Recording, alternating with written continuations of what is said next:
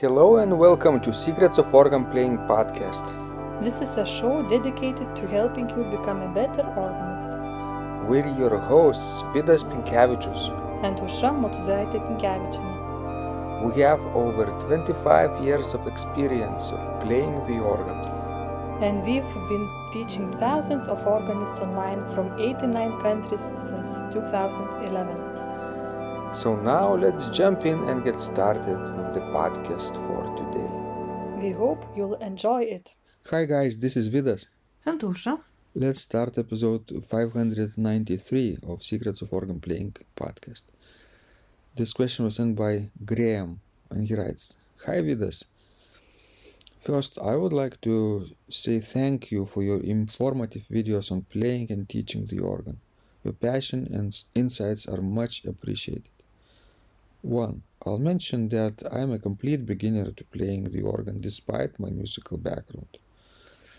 I am actually a jazz guitar player who is studying music at university but who has long been passionate about Baroque organ music as well as jazz organ.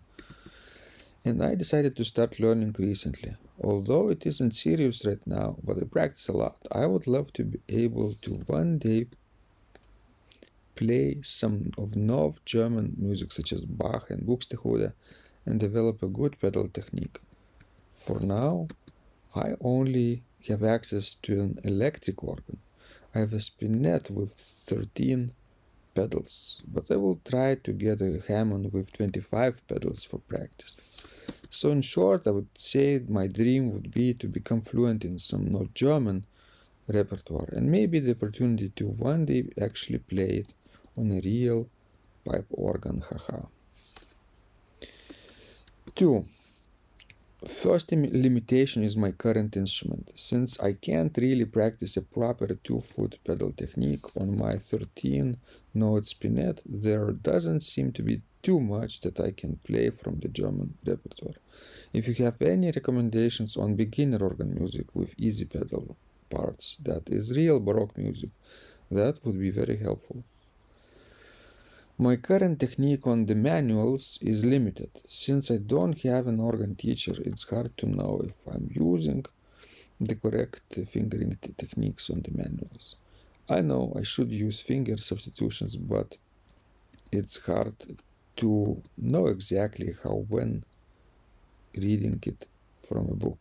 There is way more about piano technique online than about organ, it seems. So it can be hard to find someone demonstrating the exact techniques. Last would be an effective practice plan in a clear place to start. A plan that would help a beginner start to learn how to really play the instrument.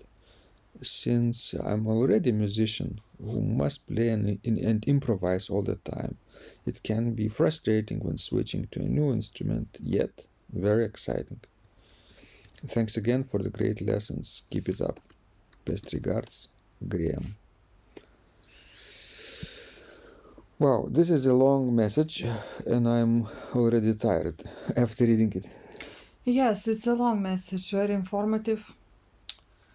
First of all, what struck me is, that if Graham really wants to play Bach and North German repertoire, what is specific about this kind of repertoire that it all requires quite well-developed pedal technique and, to have a normal pedal board. Because, as you know, all these North German instruments had these well-developed huge pedal towers. Mm-hmm. And if he doesn't have a pedals, for right now, I would suggest he would look more to the Severn German repertoire, Austrian repertoire. And he could try composers such as Pachelbel, who made a big influence to J.S. Bach. Or he could look at the Georg Muffat and his toccatas, because we require very few pedal. This is Italian influence. Yes. And I never think that, sort of struck me a little bit, but that he talked about finger substitutions. Again, if you are playing Baroque music, North German Baroque music, Bach's music, you don't use finger substitutions. In a very, very rare cases, you might need finger substitutions when playing, let's say, Bach, but not when playing, let's say, Buxtehude. The texture has to be really, really thick to justify the need of finger substitution. Yes, and in general, you need to play that articulate legato, or basically you need to detach every note.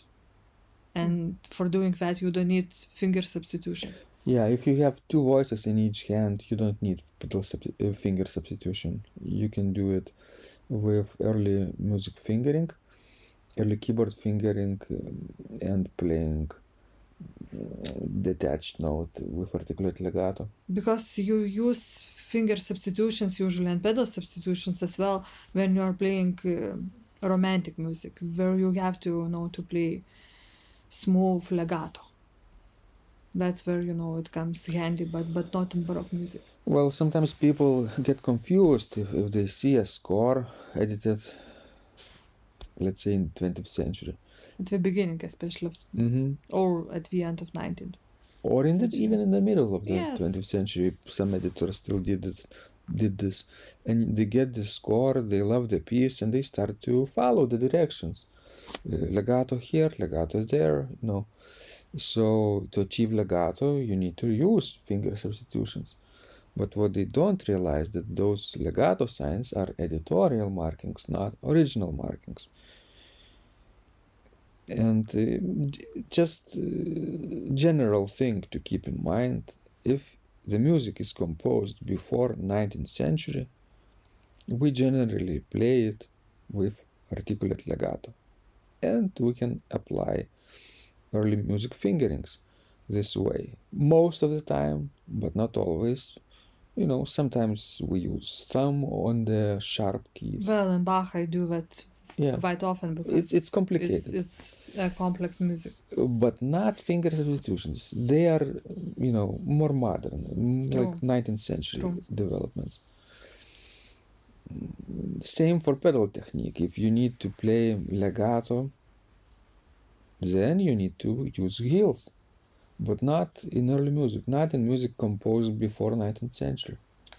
Well, and if Graham is looking, at the sort of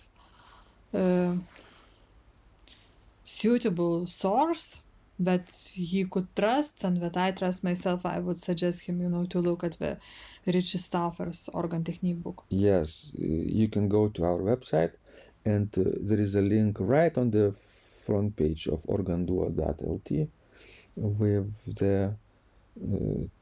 the cover of that book.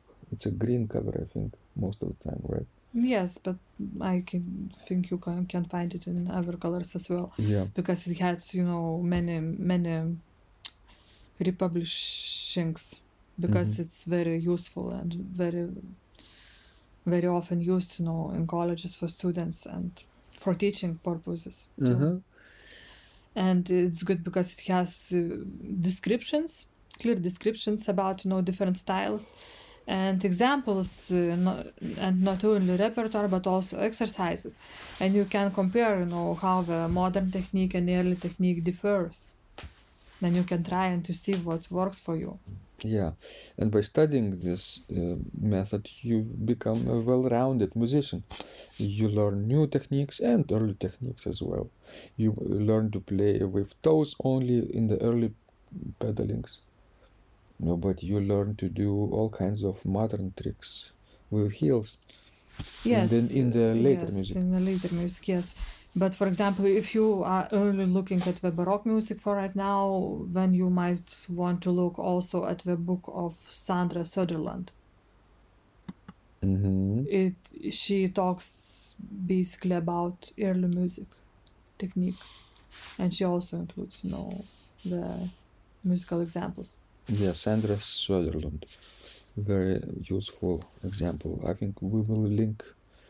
We will add a link to her book in the podcast transcription. so people can click and check it out. Okay, and remember that sometimes we do play legato in Baroque music, right? But these are very rare cases, Rare cases. and they have to be marked in By the composer. by the composer, yes. Or there should be a special genre of legato playing, like durezze e ligature, chromatic toccatas, slow toccatas by Frescobaldi, let's say, Italian Baroque school, from 17th century, even 16th century. You see lots of chromaticism and chords, fixed texture, and they best sound when playing legato, right? Although other things by the same school, by the same composer, are to be played with articulation. And what I also was very happy to read, in Graham's letter, that he likes German music. I like it too very much. And because he is a jazz musician, I can see why he likes it, because it has that free improvisatory nature as well as in jazz. So actually, although these two genres are separated by a few centuries, we still have some features in common. Yes, the great jazz improvisation tradition is still alive, and people are creating in real time. Whereas in the Baroque times, it was very customary to play on the spot, spontaneous organ music, with pedals, without pedals, So, if Graham in the future will develop his organ technique, he might become, excellent improviser on the organ in a different style. Yes, just have to study them old models. Sure. Thank you, guys. This was Vidas. And Usha. And remember, when you practice, miracles happen. This podcast is supported by Total Organist, the most comprehensive organ training program online. It has hundreds of courses, coaching, and practice materials for every area of organ playing. Thousands of instructional videos and PDFs. You will not find more value anywhere else online. Total Organist helps you to master any piece, perfect your technique, develop your sight reading skills, and improvise or compose your own music, and much, much more. Sign up and begin your training today at organduo.lt and click on Total Organist. And of course, you will get the first month free too. You can cancel anytime. If you like our organ music, you can also support us on Patreon and get free CDs. Find out more at patreon.com/secrets of organ playing.